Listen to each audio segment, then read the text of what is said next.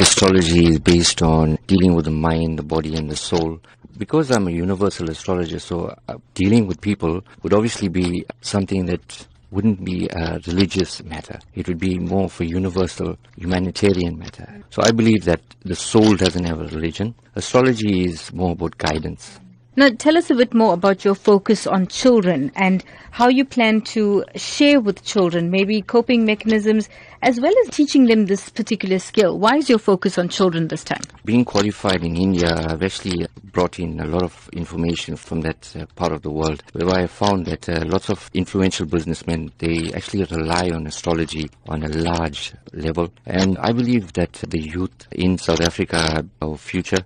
And if we give them a better understanding about themselves, not around us, we don't want to know anything around us. If we understand ourselves from within, we'll be able to adapt to the surroundings. From a teaching aspect in terms of astrology, I would actually advise them about character analysis, personality traits, more importantly about bringing out the best kind of qualities in them that will actually help them to grow and to become future leaders.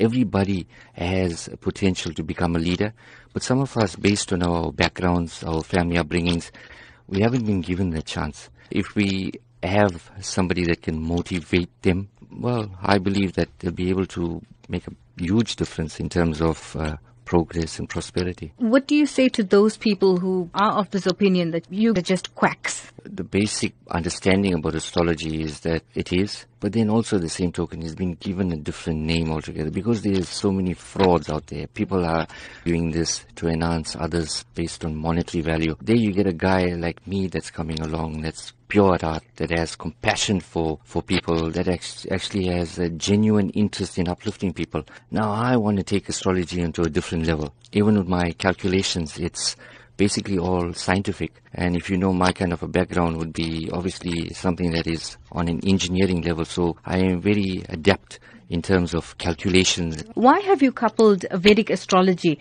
with life coaching? From an aspect of mind, body and soul, I think it's very important that if our souls are nurtured based on our upbringings, our bodies shine.